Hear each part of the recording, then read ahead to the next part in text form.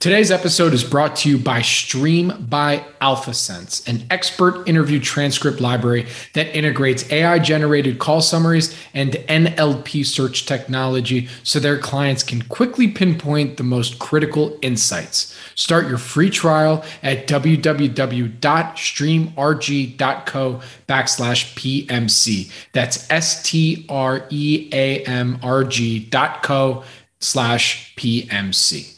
This podcast is for informational purposes only and is not an offer or solicitation of an offer to buy or sell securities. SNN Network, SNN Inc., and the Planet MicroCap podcast and the representatives are not licensed brokers, broker-dealers, market makers, investment bankers, investment advisors, analysts, or underwriters. We do not recommend any companies discussed. We may buy and sell securities in any company mentioned and may profit in the event those securities rise in value. We recommend you consult with a professional investment advisor, broker, or legal counsel before purchasing or selling any securities referenced in this podcast. Welcome to the Planet MicroCap podcast. I'm your host, Robert Kraft. Thank you all so much for the support and for tuning in. Do me a quick favor. If you like what you hear at Planet MicroCap, please take 2 seconds and give us 5 stars on Spotify or Apple. This helps with the search engine so that more folks can also discover and engage with all things microcap stocks. Our next investor conference is less than 3 months away. The Planet MicroCap Showcase Vancouver is coming up on September 6th and 7th, 2023 at the Fairmont Waterfront. Be sure to check out a recent episode that I did with Paul Andriola, founder of Small Cap Discoveries and lead sponsor of our event. To learn more, to register and attend, please go to planetmicrocapshowcase.com. See you in Vancouver. I got a full panel today for this episode. Andrew Walker, host of the Yet Another Value podcast, Jason Hirschman, managing director of Hudson 215 Capital, and Maj Soueidan, founder of GeoInvesting.com. Last year, when we did the mid-year review, we all needed a nice glass of whiskey to drown our sorrows in the bloodbath of 2022 for microcaps. 2023 has been slightly kinder. All major indices have been up on the year, and as per usual, small microcaps have lagged. I invited on my esteemed colleagues to talk about all of this and more. By the way, Ryan Irvin was supposed to jump on this for the pod, but we had a little bit of a tech issue, so he'll be back on in a few weeks. So thank you again for tuning in to the Planet MicroCap podcast, and please enjoy my conversation with Andrew Walker, Jason Hirschman, and Maj Soueidan. Gentlemen, thank you for joining me today. How you doing? Doing great. Thanks for having me. Very cool. I mean, like I said, just not as bloody as last year. I don't think everybody is feeling like that death wound of microcaps as 2022 was, but it seems to still small caps still seem to be lagging everything else as per usual in times like these. But I want to start us off with everyone's kind of initial takes on this half year that was of 2023, and your microcap small cap investing experience thus far and what you've seen. So to kick us off, how about Andrew? Come on, we talk all the day on the pods. I'm always seeing what's going on there. So let's get your take first. Yeah, look, it's tough. Every day you wake up and if you look at CNBC or something, they'll be like indices at new highs. And I'm with you. It feels like small caps last year, especially in the May timeframe, was probably the most depressed that I've ever felt when talking to other investors. The depression was just tangible. I talked to a few small cap guys who were like, hey, maybe I need to hang this up. This is it's too brutal doing this. I certainly don't feel that this year. But, unless you've got something with a real techie, buzzy play, it's probably just flat on the year. It's been, it's been tough. It's still tough to generate a lot of alpha. I still feel like there's a lot of value out there. A lot of stocks that are, a lot of my companies, they report numbers. I'm like, oh, these guys are performing really well. And then I look at the stock price. It's like, okay, the stock is up 50 basis points. And, if you zoom out 3 months, the stock's down 10%. And I feel like they're doing better than normal. So yeah, look, companies keep humming along. Everybody's worried about commercial real estate. Everybody's worried about recessions. The companies I look at, they're doing just fine. They've got great balance sheets. So in general, I feel like it's a pretty nice time to be a stock picker, even if the near-term results kind of aren't showing that. 100%. We'll dig into a lot of that too. Actually, some of the questions that we got in from Twitter are hitting on a lot of that stuff as well. So Maj, you were in Vegas, you did some moderated Q&As that were pretty awesome. You talked to management teams, nonstop. I mean, what's kind of your take? What's the tenor in speaking with some of these management teams as well? Well, I mean, yeah, I'll touch on that part and also touch on how I feel, about the market in general. But from talking to a lot of companies, we interview a lot of companies at Geo before we bring them on the platform.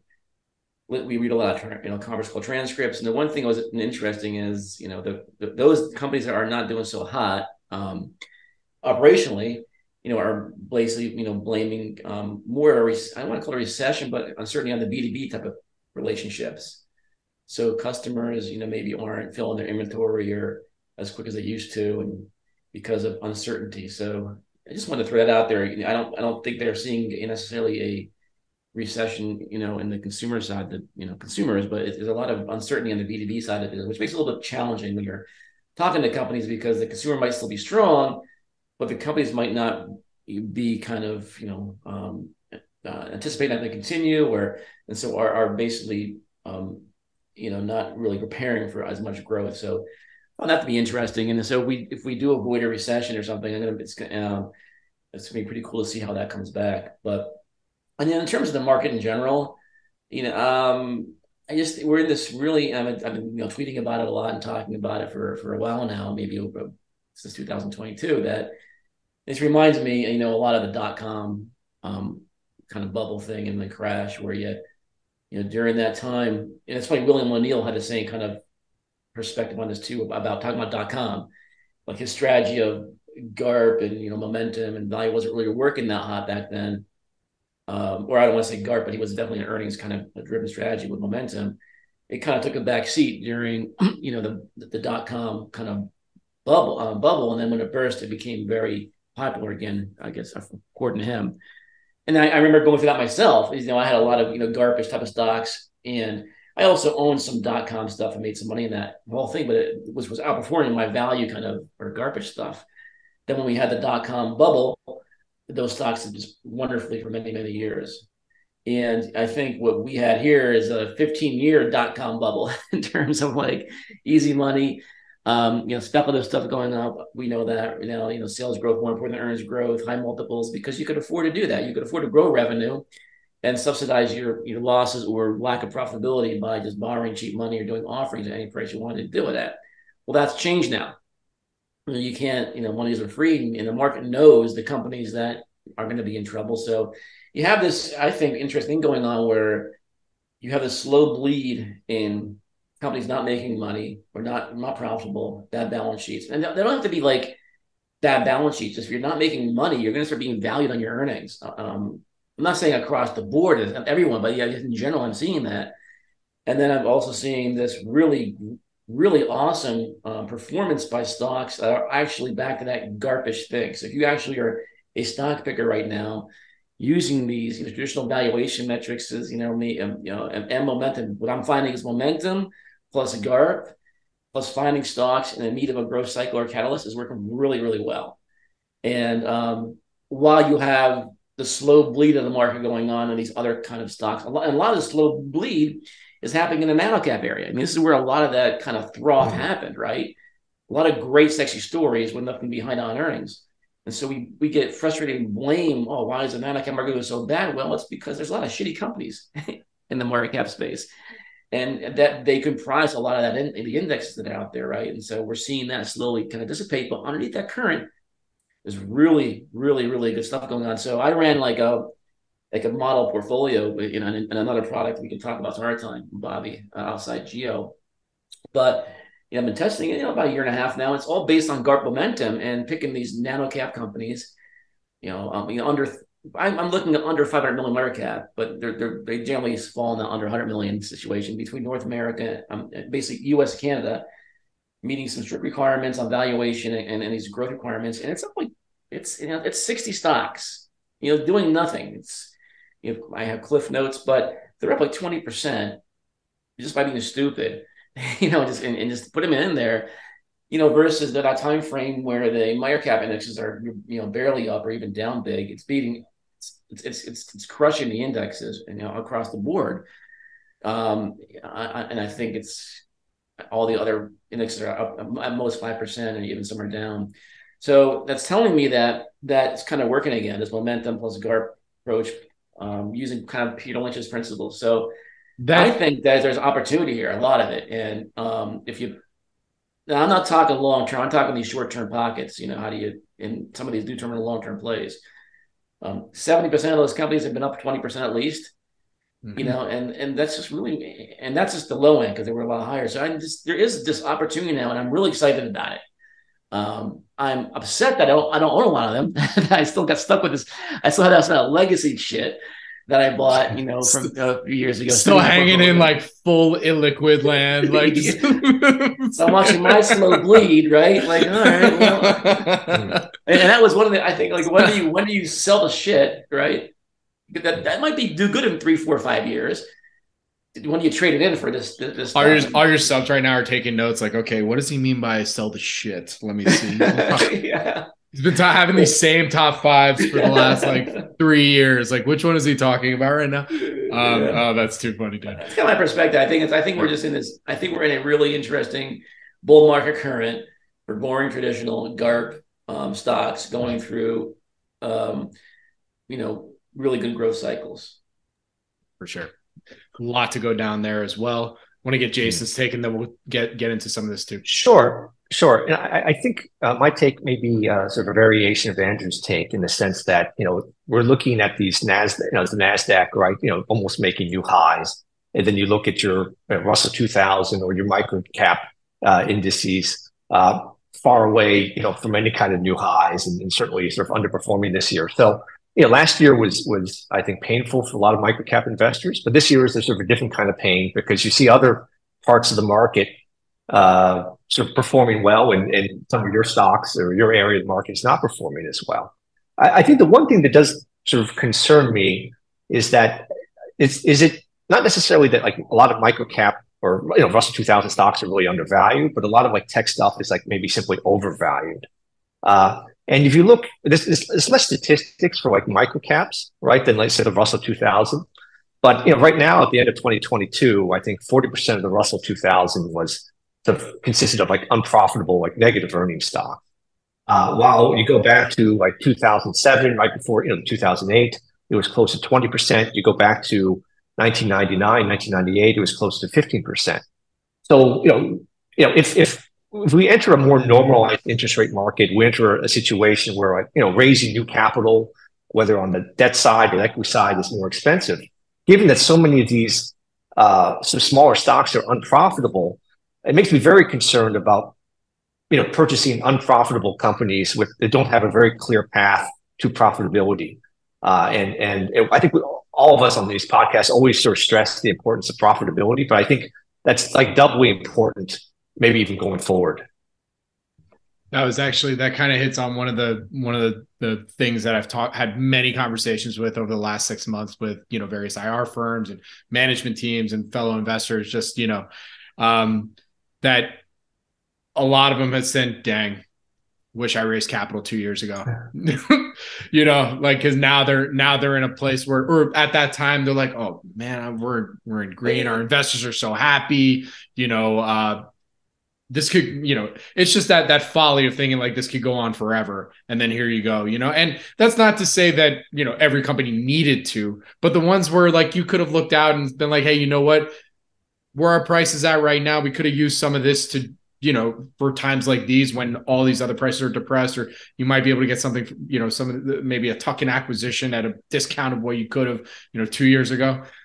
It would be nice to have that dry powder. But I don't know, that's been one of the things that's been a very ongoing conversation happening right now, especially now when you consider how capital is much more expensive than it was. Well, just the guys who are supposed to be experts at this, aside from us, I guess, are bank managers. Definitely right? not me. You guys, not me. No, bank managers are supposed to be really great at this. And just look at all these banks, like, First Republic, right? Last year, First Republic is buying back shares, and, they're getting, it's a bank. Your assets are pretty liquid, or even if they're loans, like you can value them pretty easily. If they ignore all the marks on their book, like they were still trading at 2 times that book, they're buying back shares. All these guys are buying back shares.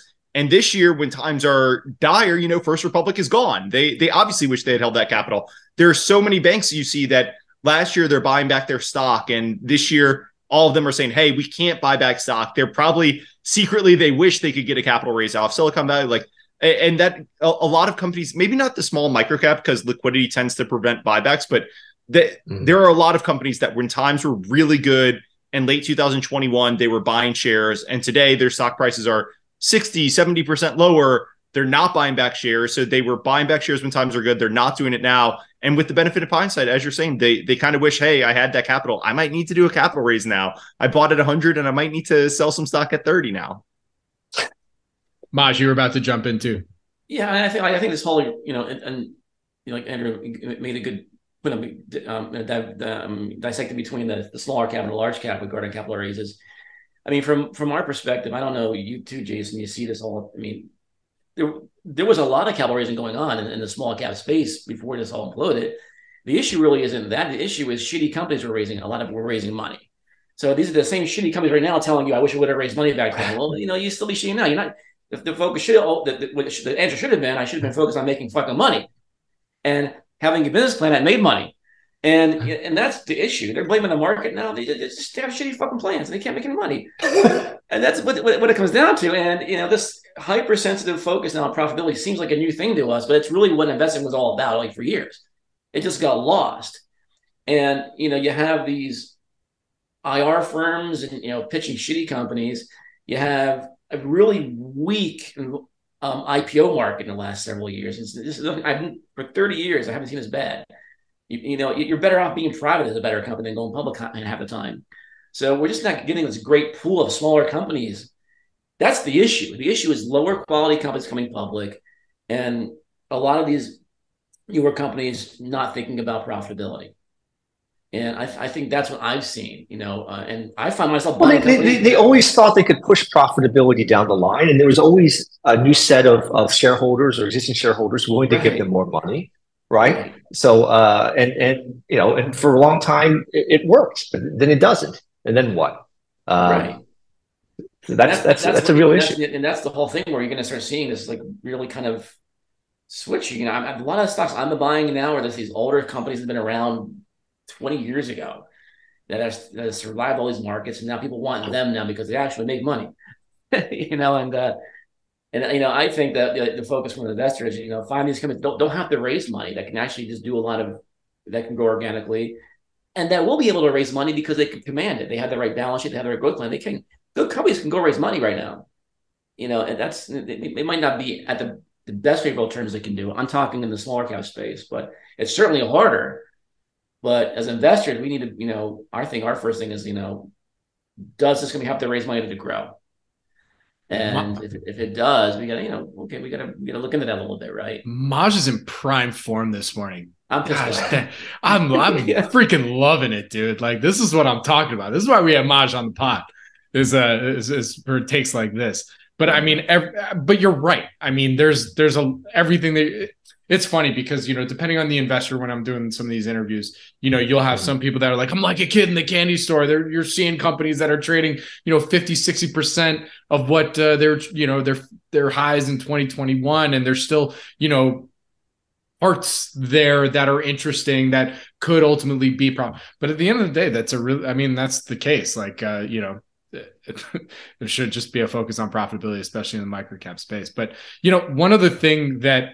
one other question that I had for all of you, because we talk, more generally of our takes and all that and what we just kind of covered here. But I mean, has there been any notable resurgences or notable collapse or disappointments in this first half of 2023? You don't have to name companies in particular, but we could talk about sector, anything like that you've observed thus far in this first half. Andrew, I'll come to you first on this one, and let Maj and Jason think of maybe a couple others that are out there. I don't know about noticeable sector collapses. I guess the most interesting sector to me right now is banking. I think there are a lot of banks that 6 months ago would have fallen into the small or mid cap sector that now are in the micro cap or small cap sector just because their stocks have been cut in half and people are terrified of the banks. And, in March and April, I was pretty nervous, but now I kind of look at it and I think Silicon Valley, First Republic, the other guys, like those were mismanaged banks that were one-offs. Their issues were not systemic. They were one-off. And I think a lot of these banks, I can point to a lot of community banks that are kind of trading for half of book value that, just did. I don't know how familiar listeners are with demutualizations and stuff, but because they just did a demutualization, which is basically an IPO. People can think of it. They did an IPO and raised a ton of capital in 2022. So because of that, they're trading at half a book value, and most of their book value is just cash. They're just way overcapitalized. And the history of demutualizations is you demutualize, and in 3 to 5 years, you sell yourself, and your executives get really rich because they took a part of the company down in the demutualization. So I just think there are a lot of banks that are really interesting where a lot of them are getting painted with a broad brush of, hey, we're having a banking crisis, we're going to go into a recession. It's like, it's generally not the thing. People have been talking about commercial real estate for 18 months. It's generally not something that you talk about for 18 months that brings banks down. It's generally like a really unexpected thing that just hits them in the face. So I think you're buying really well-capitalized banks at half a book, and I think it's a big opportunity. So that wasn't a absolute collapse, but that's just where my mind has been and where I was going to take my section of the podcast anyway. I was just going to say, we've covered banks quite a bit on your pod. You've had quite a few guests talking about that, and it's been every single one has been. I've learned more about banks in the last 6 months from your podcast, I think, than I ever thought I would. That's for sure. Jason, you want to take it? No, it's interesting because I had an account with I still do actually with Western Alliance, which one of the banks that really got smashed. Yeah. But in some sense, I also have an account with with one of the big like Wells Fargo, right? And within seconds, though, as a depositor, you're like, why should I keep any money over that limit? And I didn't have to go to the bank. I didn't have to even talk to anybody. I just pressed the button and just transferred the money. So there is a little bit with that now risk, right? Because it's so easy now to shift money around than it was, 20 something years ago. However, I will say that I think below that regional bank, you have so many of these really small community banks where there's such a stronger connection between their customers and the bank, as opposed to even at the regional bank level, that I don't think it really applies. But everyone's just so many people just say, anything below the city, the big four banks, or just you can't stay in them, and that's totally not true. Well, so as retail depositors, I'm with you. It would be crazy for a retail depositor to have to over $250,000 in any bank. Yes. But a lot of these banks, a lot of the community banks, especially, their franchise is built on retail depositors with under $250,000. A lot of these guys say, hey, our average depositor has 30, 40,000, and that's great. But there is something to people get really freaked out about deposits over 250,000. It's true. You shouldn't. But if you're a business, right, a lot of these are operating accounts, and you just can't have 500,000 operating accounts under 250,000. You can't have your operating account where you're pulling it into a money market fund every day. Some of these chunky accounts are it's a 20 million account because it's a $1 billion business and they have to make payroll every day or all these other stuff. So there is a reason to have them. But I'm with you. It is easier. You look at Silicon Valley Bank losing literally tens of billions of deposits overnight. If you rewound as quickly as 2008, there would have been lines out the door across the street. You simply couldn't pull that much money from a bank because you had to go have a teller give you a check, deposit it, physically get the check, cash and all that. That was the only way to do it. Banks do need to think about liquidity and all this sort of stuff going forward. But look, if you're under $250,000, there's absolutely no need to move it, even if the bank gets stress. So these tend to be sleepy accounts once they have them, and it's really nice funding. Our cost of capital is probably higher than, even with interest rates going up, it's probably higher than the banks. They're paying 2% on their deposits. We've got a lot higher cost of capital than that. They can fund a lot of stuff pretty profitably. And one other thing I will mention is that I think you also see maybe in the beginning, first half of this year, the final thrust of some of these COVID champions sort of getting walloped, right? And Liat is a name that I think was very popular on Twitter, right? And just get hit because their sales just drop off a cliff. Partly because it's one of those industries where just too much inventory moved up into stores. And it's funny to see, some of these names, which everybody loved a year or so ago. Everyone piles onto it for 3 or 4 days, and then everyone just forgets about it. And still, is it a terrible business now, long term? Is it, or is it? Yeah, okay, it may not be as great as people think it was, But sometimes there's these opportunities now looking at some of these COVID plays that as now sales are actually better than and the inventory is coming down. So sooner or later that will even out. And then hopefully the stock will perform at some point in time, and the company will grow earnings. So I think there's opportunities in some of these COVID darlings to that turn into hellholes that just may rise from the ashes. The asses, that too. Asses, right from the asses.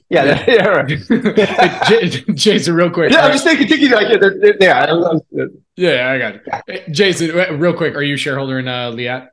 I am now. Yes. I always mess it as Liat. I always mess up that. Whatever. It's you've been with a New Yorker or LA. You call Liat, right? Yeah. So one day I'm gonna get management on the pod. I've been that's been a golden goose for the last year. Right. And part of the other thing is sometimes these management teams, especially with microcaps, they don't explain when something goes. They don't like to give too much detail about their the business, right? So in Liat's case, right, it seems like it suddenly went to hell, right? But we're probably going to find out in another 6 months or 9 months. It wasn't that situation at all. It's just that they, for whatever reason, didn't want to sort of let the market know that things were slowing down or they had inventory issues and things like that.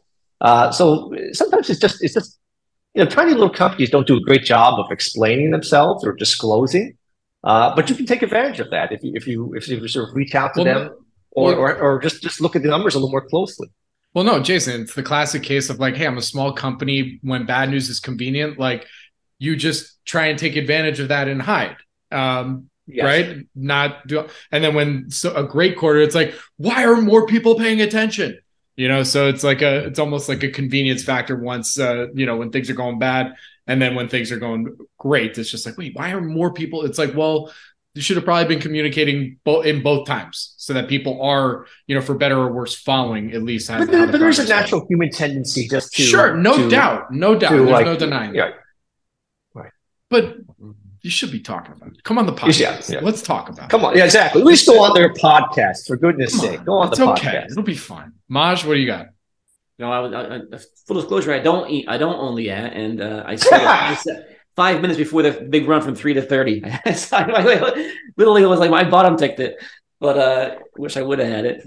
I think Jason makes a good point here in terms of you can find right now some of these, the COVID example he gave is a great example. There's these stocks that had real businesses.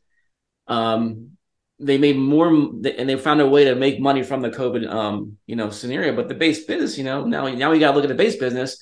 They're cycling up against those comparisons, so they don't look as good, even though the underlying business might be growing a little bit. But they're going up against those code revenues. So I don't know how long it takes, for those comps to start looking good. But sometimes the valuation gets good enough where it's going to be worth waiting for that growth, the cycle now, right? So, making that list of stocks that got killed during COVID would be, I think, is a great plan. The other thing you can look at, I think, I don't really follow sectors too much, Bobby. So I just can tell you maybe the AI one's going to implode one day. We all know that probably, but on the nano cap side. But I think what I'm looking at too is trying to find these companies that are getting crushed right now during earnings season because they got blindsided or something happened there. Maybe their debt's the interest rates going up, and their interest expense aligned. Just they didn't see it coming, and they're going to make changes, and they're just getting crushed. And you'll see some stocks in earnings time getting crushed 50-60%, out of the blue. It's crazy for even the slightest miss. And making that list of those stocks that have fallen sharply that you think are going to come out of this, is really a great opportunity. And you see a lot of that in nanocap land. And I think there's a lot of actually stocks with significant revenue that are traded as nanocaps. They're not just, and those are the ones I'm looking at, these really seasoned companies just getting killed and making quick moves to restructure, that tweak a little bit. So, a year and a half from now, the numbers will look a lot better, but we're buying it now. So it really prices you won't see again. So you're seeing these mini crashes in some of these good quality companies, not just the ones that aren't doing good because they missed a quarter or two. And I think that's a bucket I'm kind of really making a big list for right now.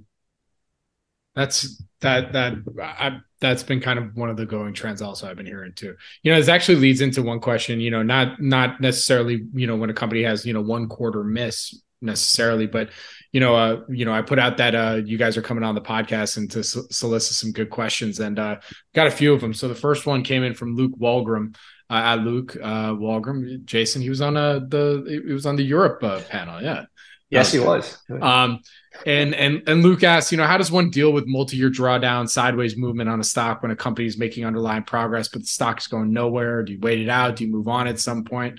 I think that's a pretty interesting question, because there have been some companies that have been, continuing to progress, announcing good contract wins, having a decent quarter, not losing money, and so I think that's actually a really good topic. I mean, who wants to take a stab at it first?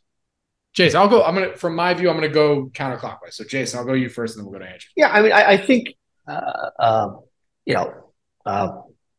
it's always a challenge, right? I mean, it's part of the problem is like investing is not like Netflix, where like if you're just bored with the show for like after 30 seconds, you just switch on to a next one and then another one and another one, right?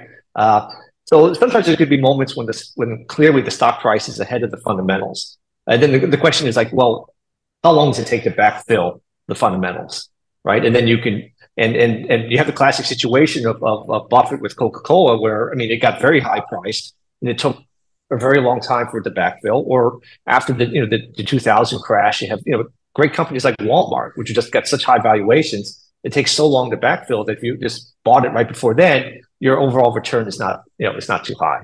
So, I mean, there's so many factors that go into a situation like this, and partly is, what kind of tolerance you have for just, moving sideways. Some people get bored, and there's nothing wrong with just taking some of it, a little bit off the table. What kinds of concentration, what's your tax basis, all of that comes into play. But when I go back to the main thesis, which is that, look, use the Peter Lynch, test. Like, where are we? Where is the stock? Is it the third inning, or is it like the seventh inning? If it's the seventh inning of a stock, then you probably don't want to give it that much time, right? If you think it's more likely that this is the third inning and there's so many more rounds to play, in a great growth company, then I think you have to give it a lot of rope. But it's an art and a science. Very good, Andrew. I like how Jason was asked how you respond to multi-year drawdowns, and Jason's first instinct was go to, what happens when you buy a stock and it gets really overvalued really quickly? I enjoyed that. Look, I mean, it's hard. I think the longer you do this, the more you think, there's not much edge to be had on the research side. Like, there have been people who have gotten really good scuttlebutt checks or physical checks or stuff, but those are very few and far between, in my opinion. I think the longer you do this, the more you realize a lot of this is a psychological game, and dealing with big drawdowns and dealing with big drawdowns is one of the tough things. And another of the tough things is, like, look, good theses, there are a lot of them out there. What really matters is doing the work to have conviction in the thesis, so that when the stock price is down 10, 20, 30%, if you don't have the conviction, a lot of times you'll sell it into that, it'll be down 30% on bad numbers and say, oh, this is a disaster, and you sell. Or it'll be down 30% on bad numbers and you say, oh, this is a buying opportunity, you buy. And if you've done the work, the right answer is, oh, this is an absolute disaster, I need to get out now before things come. So yeah, I think it's just over time doing the psychological things, being able to deal with them, doing good work, so that hey, the portfolio is down 50%, but actually the portfolio is in a much better place than it's ever been. It's time to maybe deploy some cash or sell some of the things that are down 50 to buy some of the things that are down 70. Or, another thing is, I personally was very guilty of this in 2021. A few of my positions got to, if I thought they were worth $100 per share 5 years from now, they kind of, as Jason said, they were in the seventh inning and they were trading at 95. And I was kind of like, oh, my tax basis is 30. I don't want to sell because I think it's worth 1,000 5 years or 100 5 years from now, and I don't want to take the tax hit. So let's kind of take a sub-average IRR just to hold on to this thing. But as Jason was saying, they're in the seventh innings. It's not like there's huge growth. Like, I'm kind of just milking the last few things. Being convicted enough in your work to say, hey, I can sell this. I can take the taxes suck. I do need to think about the after-tax consequences, but I can sell this and go find the next great thing, or, just hold some cash for a while, that type of stuff. Very good. Maj? Yeah, I think I just, both Jason and Andrew made some great points there. I know, and Andrew's point there regarding, guys, if you have a discipline, keep it. I'm guilty for the same thing of holding stocks well past their expiration date, probably in 21, because you get emotional, and then what do you do? Then as they come down, if you didn't sell them, and you have a harder emotional decision. So I think number one is to really continue to understand why you bought a stock, and if it's reached some of your price target goals, or like Jason said, if you're in the later innings of the growth, make some decisions at that point and stick to them. Don't second guess them. But yeah, I think it's one of the hardest things any investor goes through, really, is waiting. How long do you wait? And I had to wait 15 years for one of my stocks to make a move. But if I would have held it just for the last 3 years, it would have been the best. So I wasted 13, 12 years there, right? So it's not easy. So the way I like to do it is just when I have a portfolio, if I have the long-term portfolio I'm just content with, I've understood that I like this company a lot. I'm just going to wait until it happens. If I still think it's undervalued, have conviction, I don't care about the price volatility. And having that self-discipline, if it goes up, to have these maybe sell targets potentially. But I like to have my side pocket short-term stuff. I'm not talking like day trading, but still based on fundamentals, stocks that I can at least psychologically make money on to feel good that I'm making money in some shorter-term stuff, whether it's 6 months or 9 months or 3 months, that based on some fundamental value. I might not love it long-term, but I might like it for a 50% move in the short run. So trying to have that combination where, for me, it was, if I can make some money in the short run on some great fundamental type of strategies, I can psychologically, hold the longer term stuff a little bit. So that's how I kind of handled it.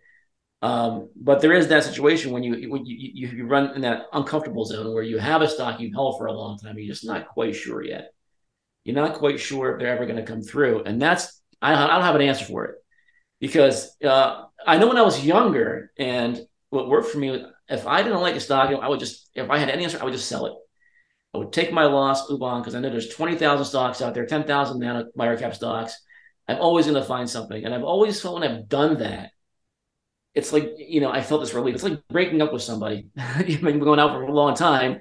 It's harder thinking about it, but then doing it, right? So once you do it and you go back, all right, well, there's always going to be opportunity. That's the way I look at it. So if it's causing you so much mental stress where it's keeping you from actually progressing in your portfolio in total, it might be good to start at least peeling some off and start having some success somewhere else.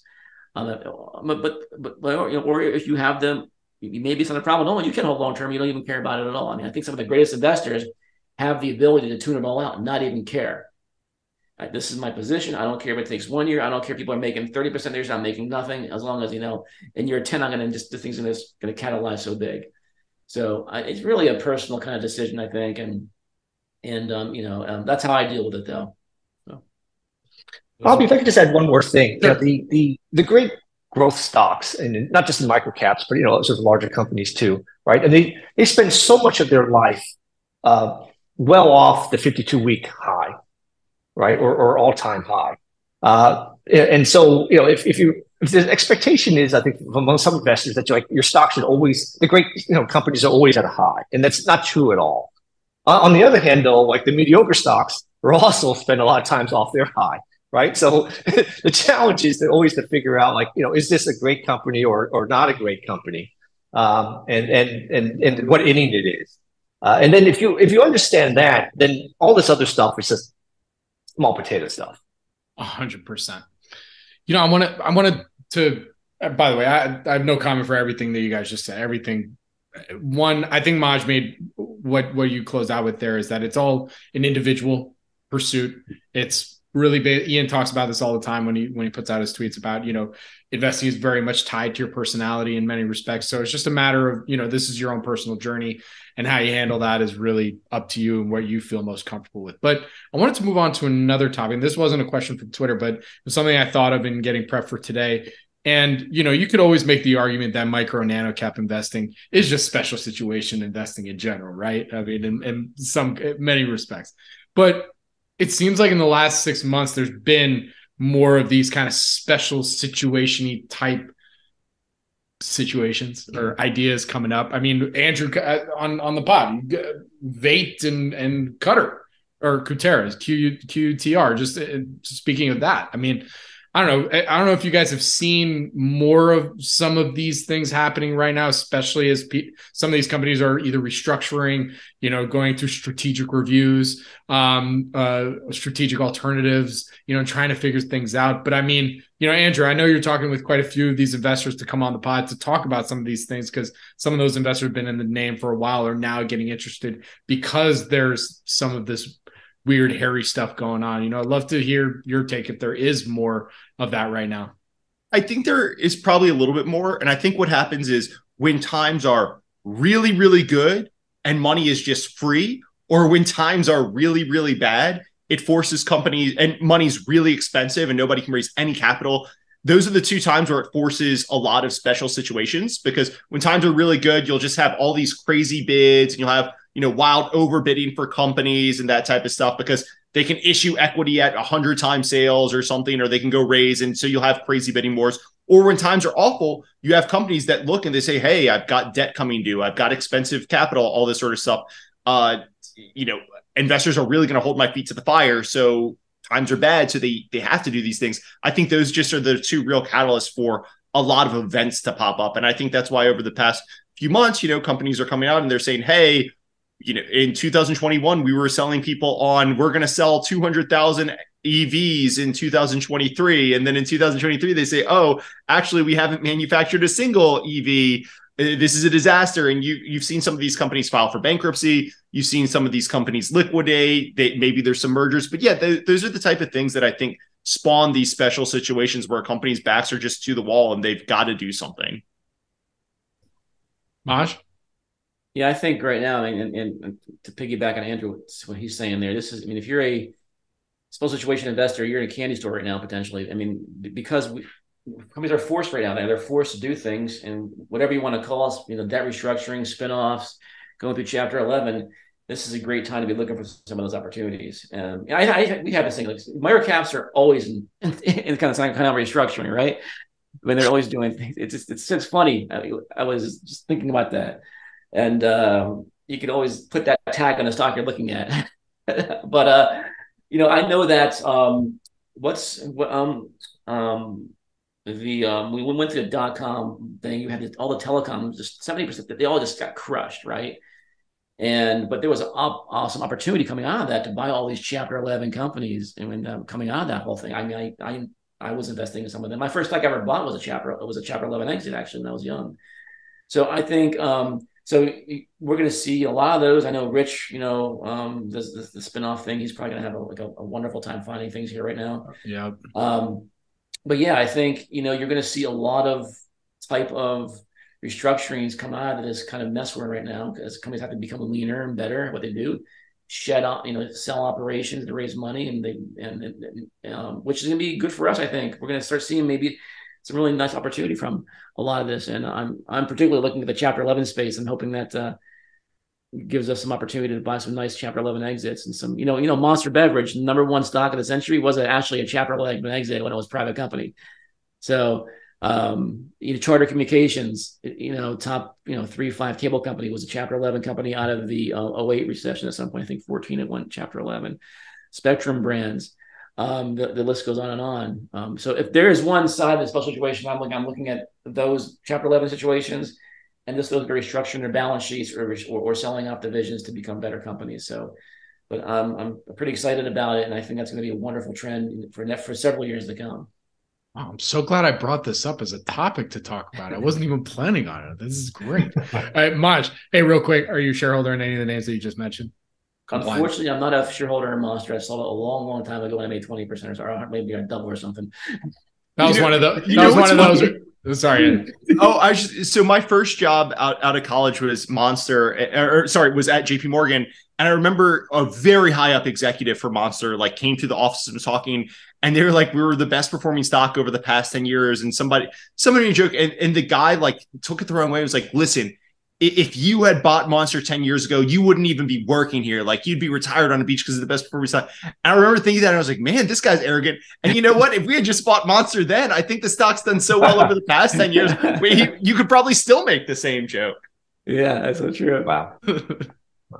I remember that was what was funny about this funny story about the Monster was I just started like, I was full time for a couple years or whatever. And, or maybe maybe 6-7 years, and came across Monster. I remember because I was drinking it in college one day, and I remember Peter Lynch by what you know, and I saw Hans it was HANS, and I was all right, cool Hans, and now I'm Monster. So I was training somebody. I used to give one-on-one courses when I was young, and I said, hey, why don't you interview this Pounds Beverage, see what's going on there, and he went and interviewed him, and he goes, yeah, they're doing this thing, some energy drink called Monster. They don't know if it's going to be really big or not. Yeah, it might take off. They're not really sure. So I sold the stock. that was my experience with Monster. But I remember back then, it's like thinking, wow, that was I just didn't see it coming. But the lesson I learned there was do the interview yourself, and that's what I should have done. The lesson learned there is like, why didn't I buy Celsius like 8 years ago? Like, that was even that. I just couldn't do Celsius, man. That was tough. Amazing run that one's had. It really has. That one's so tough because I would go even though my wife's sitting behind me, she hates it. I really like energy drinks and I tried to cut down, but I've been very aware. Like every gym I would go to would have Celsius in them. But I mean, you want to talk about a company with red flags? Like there was a lot of related party dealings, and I knew the product, and I think that's just a case of if you were going to the stores and you could just like turn off your investor brain. Actually, it would have been one of the few cases where it was like, don't read the 10K. Don't read anything. Just go to the store and see how many people are taking these things off the shelves and just buy the stock purely on that. And you would have done so well. It tasted good. I thought Celsius tasted great. And it was a good product. I thought, it's a good product. Yeah. I mean, I don't know how you differentiate between any of the energy drinks. To be honest, I've got a NoCo container on my thing because I like the cross. So I'll hit them if they want to give me a sponsorship. Come out. But shut them up. They're all kind of the same, but it is a habit forming thing, right? Like once you start drinking one, and once you get the distribution, and you're inside the CrossFit things, and you're really associating with it. But yeah, man, that thing's done well. I don't know, dude. Yeah, Nothing. The red flags were ridiculous on that one. I just oh yeah, Eastern European. I believe there might have been an Eastern European mafia angle. I know there was Eastern European related party dealings. Woo. Yeah. I mean, dilutive offerings in the past. It was like just couldn't do it. And for full disclosure, I'm not a shareholder. Not near. Just make sure. Neither am I. Okay, all right. Just making sure.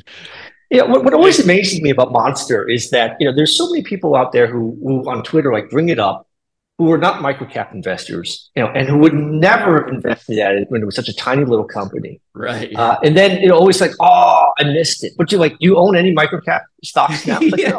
Well, then you would never buy it when it's that small, right? Even if there was a new Monster, right. you wouldn't buy it. I think one of the other lessons that I've learned over time that maybe would have applied to Monster is that anytime you exit a stock, try and follow it for another few quarters, because there's always the possibility that your sell decision was the error. So that's one of the rules that I always apply to anything I do. I don't. I mean, there's a tendency to you sell it and just want to, especially if you took a loss, you never want to see it again, or if it continues to run up, you're like, I never want to look at it again. And I think you have to put in certain tools to sort of fight that tendency. I will say just about special situations is that when it comes to special situations, I consider myself a special needs investor. I have no skill set to do it. But I think sometimes it's and you see that also with concentrated investors. There's certain areas of the market where all the cool kids are, right? I'm a concentrated investor. I do special situations, and it's important to recognize your own skill set or your own abilities. And there's nothing wrong with saying, I'm not a special situation guy, or my approach doesn't work with being concentrated. And even though that's where all the cool kids are these days, is nothing wrong with saying, I'm just going to stick to what I do best. I'm not a special situation guy, but I know a lot of people are going to make great money in it, and God bless them. Well, you I kind of don't know if it's where all the cool kids are. Okay, yeah. But on average, I'm not a I don't consider myself like a Jason typical sets, special situation guy. He sets the trend. Okay, Yeah. that's what he does. But I think we got like 10, 15 minutes left. I know you guys are all busy. You got some things. But one thing just about Mike Madge, just the Expel thing, like maybe like the research and like doing the work to see whether like violates the 3M's patents. Maybe that's the difference between the $1 to $4. But after like $3 or $4, everything else is just like, is this a really good a good business? Do you have conviction, right? It wasn't a special situation after that. So if you look at like $4 up to like close to $80, that's just old school Peter Lynch investing. I think at the point where there was the lawsuit with 3M is, I mean, you might be able to. Yeah, I'm just saying that moment there was like special situation, but the great majority of the game is just one up on Wall Street. Oh, of course, but you got involved in it right around that time, right? Right around the 3M, the 3M. Yeah. I did. Yeah, I don't know. So. And for full disclosure, I own some stuff. Right. I don't. Me neither. Did but don't. Sadly. Yeah. All right. So like I said, I got like 10, 15 minutes. I know you guys are all busy, and we still have I got a couple more questions from Twitter that are really good that maybe we'll get your rapid fire takes here. From Mark Tobin, Coffee Microcaps. What up, Mark? He asked, are we seeing private equity or private industry competitors come in and starting making takeovers yet happening in microcap tech in Australia?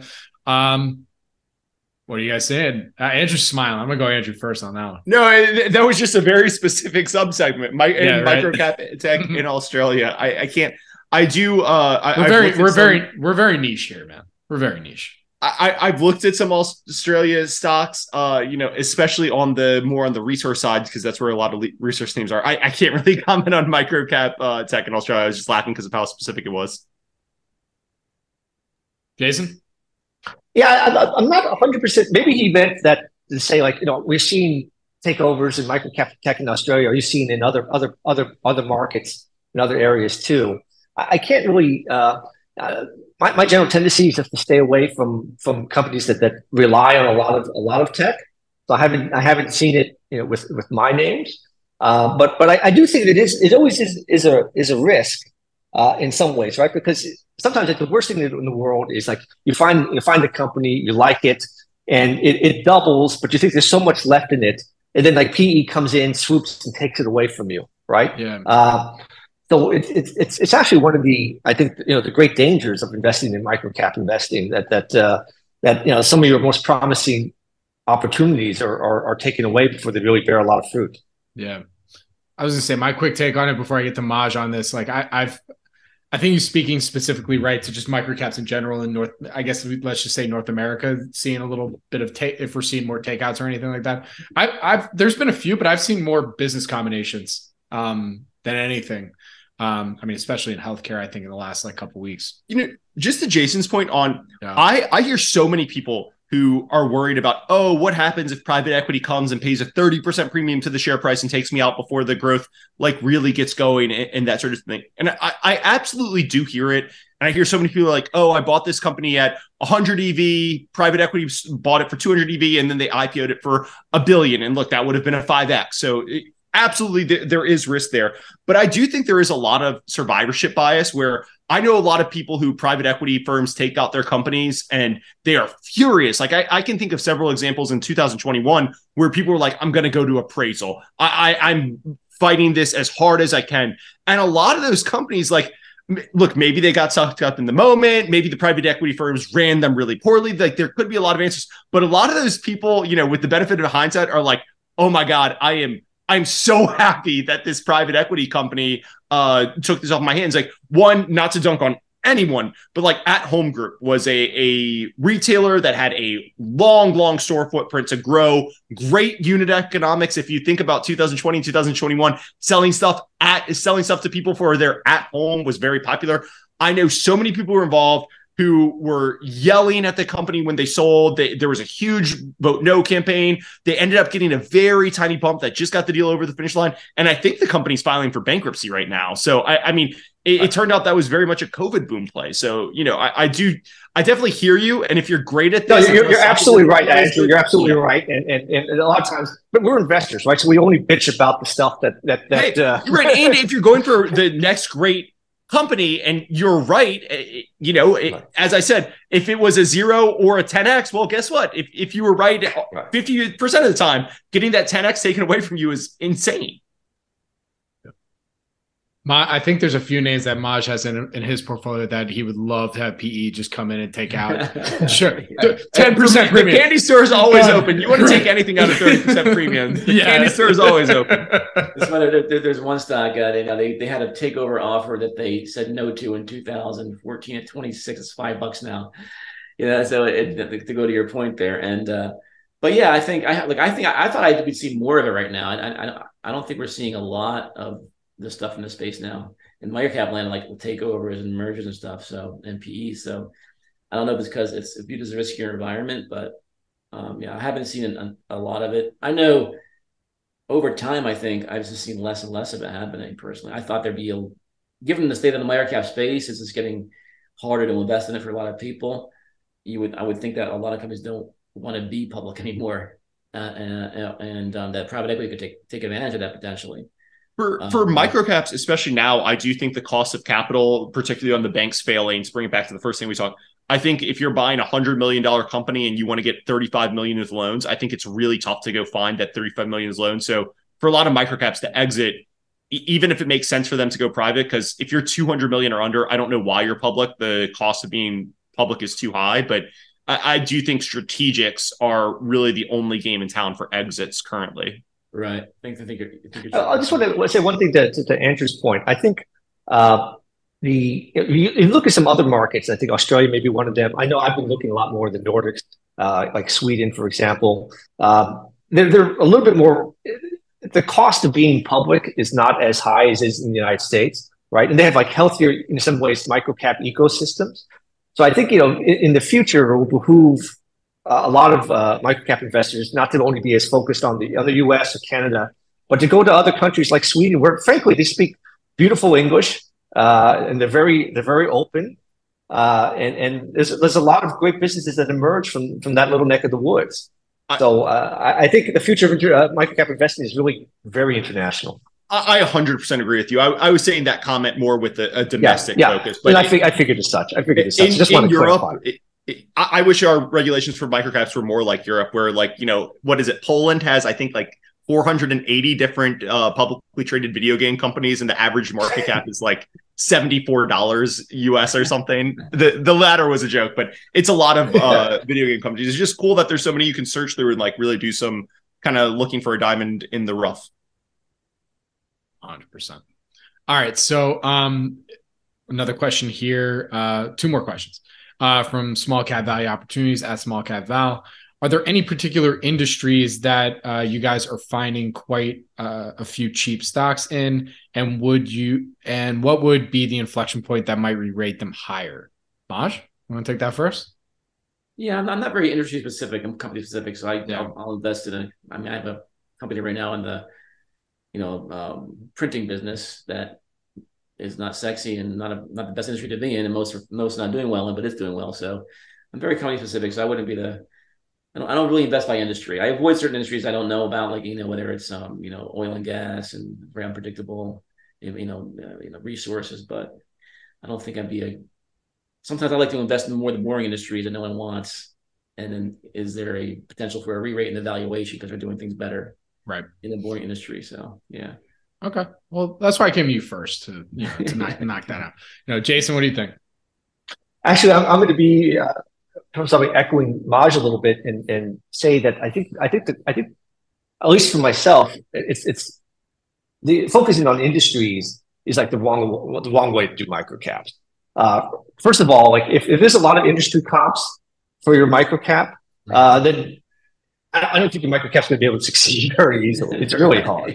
Right. So I find a lot of successful microcap investing is looking for companies where there aren't easy comps, that are hopefully a little bit unique, a little bit different, because you find a microcap that you can look at 6 larger companies or 4 other microcaps, or God forbid, like a mega cap that like they're directly great comps with, then good luck. You better pray. Andrew, close us out on this one. Yeah, no, I think I mentioned it earlier. I do agree with a lot of what Jason just said, but right now I think there are a lot of banks that have gone from $500 million market caps to under $250 million market caps, where if you look at the banks, I think all of their metrics look really good. I think they look very cheap. There would be a lot of rationale to some type of merger. And if your forecast is we're going into the Great Depression 2.0, yeah, you probably don't want to buy a single bank because they're all worthless. But if your forecast is mild recession, decent size recession, no recession, like I think you would be very happy buying a lot of these banks that have been cut in half, below tangible book value, nice deposit bases. And I agree with Jason. I think community banks are probably the exception to the rule. And there's a long history of like very successful like microcap investing in like community banks. But if you just got like ABC Corp, that's like a $70 million company, and it's it makes some widget that competes with a $3 billion company, and even if it's like slightly better, I hate when people are like, oh, this microcap makes a slightly better product. Good luck. Slightly better is never good enough. For sure. All right, 2 more questions. Before I get to the last question from Twitter, final thoughts. Now that we're midway through 2023. Looking ahead for the rest of your 2023, what are some things you might be looking at? How are you thinking about your portfolio? New idea, pull from that bag. When you're thinking ahead, looking at 2023. Maj, I'll come to you first on that. Yeah, just real short and terse for you, man. Just like I'm doing this, whole GARP, momentum. And that's what I'm really doing right now, and it's working well. And I did for the first 20 years of my career, and it worked really well. And I'm just having a diversified portfolio of, not crazy diversified, but different pockets of, the long-term multi-bagger stuff I think is going to do well over time. And it's getting mispriced even more so now in the market. Short-term stuff, working on, this GARP Momo stuff around some more short-term, like special. I don't want to say use way situation, but special kind of plays where it's like, if I can trade a stock that's a non-dilutive offering that goes down, maybe buy some the stocks that get crushed in a bad earnings day, building these little other special portfolios around that whole theme. So have a little exposure, but it's all basically all centered around fundamentals, and earnings for me right now is just kind of boring. Fair enough. Andrew? Yeah, look, I'm just continuing to do the same research I've always done and try and find interesting things. I do think the world, it's been really interesting. This is a little outside microcaps, but like the VIX and volatility indexes are approaching real lows again. And I just, everywhere I look, I see like lots of volatility in the world, or just, Maj mentioned buying blowups. Like I do feel like we're seeing a lot more stocks report bad earnings or have something come out and the stock gets cut 50%, and just trying to have the work done on it beforehand, to where if the stock goes down 50%, I can incorporate the new news and say, hey, is this a buying opportunity? Or, hey, this is actually really bad, because I'm just seeing a lot more volatility in single stock names that if you do the work before, you can take advantage of. But I'm just kind of surprised by how little volatility is priced in the market. Very good. Jason? Yeah, I mean, I think we've it's a pretty, if you're obviously a large cap investor, you're just hoping like, the rest of 2023 continues to be what the first half of 2023 is. AI 2.0, send NVIDIA and exactly up another 50%. Exactly. But for us little people down in microcap land, I think, I have to echo Andrew and Maj, right? I think every year I basically try and do what I've done, variations of one of the previous year. I'm just, looking for more and more, international opportunities, trying to build, even if I can't find an investment, at least find a stock that I can add to the sort of watch list. I think, Robert may have mentioned to you, like I traveled even to Soueidan, like about a month or so ago, and met with some companies for the first time, and apologized to any investors I wanted to meet, but I could not meet. And, I'm intending to do that.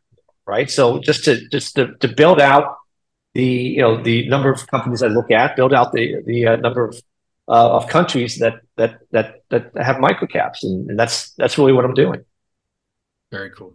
All right, my final question for you guys before I let y'all go here, and this was probably the most important question that we've gotten that we need to cover from Troy McClure at senior_Troy.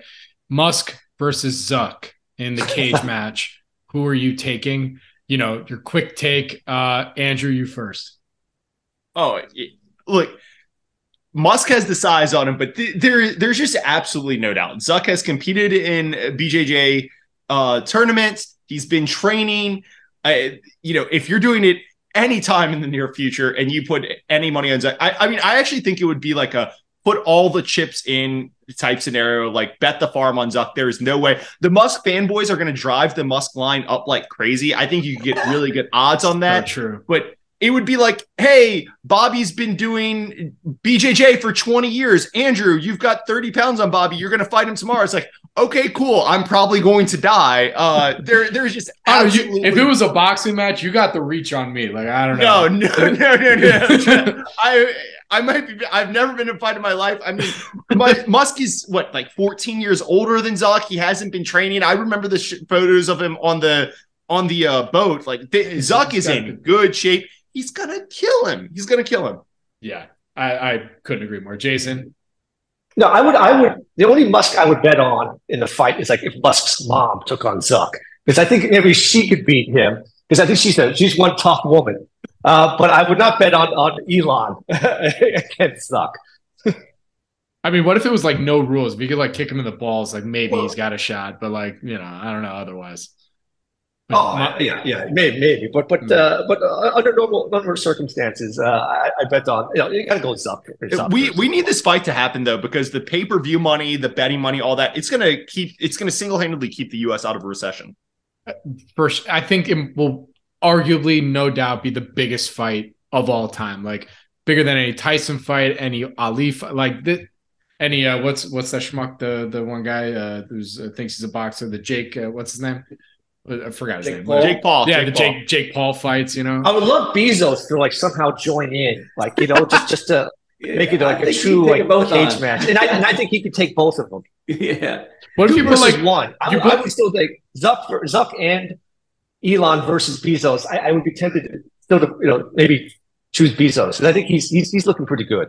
There you go. Maj, how are you handicapping this one? Well, I'm a little out of touch, but with the bigger mouth, I'm not gonna, with Musk, I would not take that, drive the odds up. So I'm taking Zuck, and he's got a little bit of a smirk about him. He's not as loud. That's being a nano-cap investor. That's who I'd vote for. And I think as Andrew said, you get really good odds on that probably. And that's my take. All right, let's leave it there, guys. Thanks so much. Where can everybody go and find more information? Follow you, Andrew. Where can people follow you on Twitter? And, I write at yetanothervalueblog.com, and I have the Yet Another Value podcast, and those are probably the best places to find me. Very cool. Jason? You can find me on Twitter at 8track180, or you can find me on MicroCap Club under 8track. Very cool. Maj? You can find me at GeoInvesting.com, or my Twitter handles at Maj GeoInvesting or at GeoInvesting. Awesome. Guys, thank you so much. Really appreciate it, and I'll catch up with all of you very soon. Later. Thanks, Bobby. Thanks, guys. Podcast is for informational purposes only and is not an offer or solicitation of an offer to buy or sell securities. SNN Network, SNN Inc., and the Planet MicroCap podcast and the representatives are not licensed brokers, broker-dealers, market makers, investment bankers, investment advisors, analysts, or underwriters. We do not recommend any companies discussed. We may buy and sell securities in any company mentioned and may profit in the event those securities rise in value. We recommend you consult with a professional investment advisor, broker, or legal counsel before purchasing or selling any securities referenced in this podcast.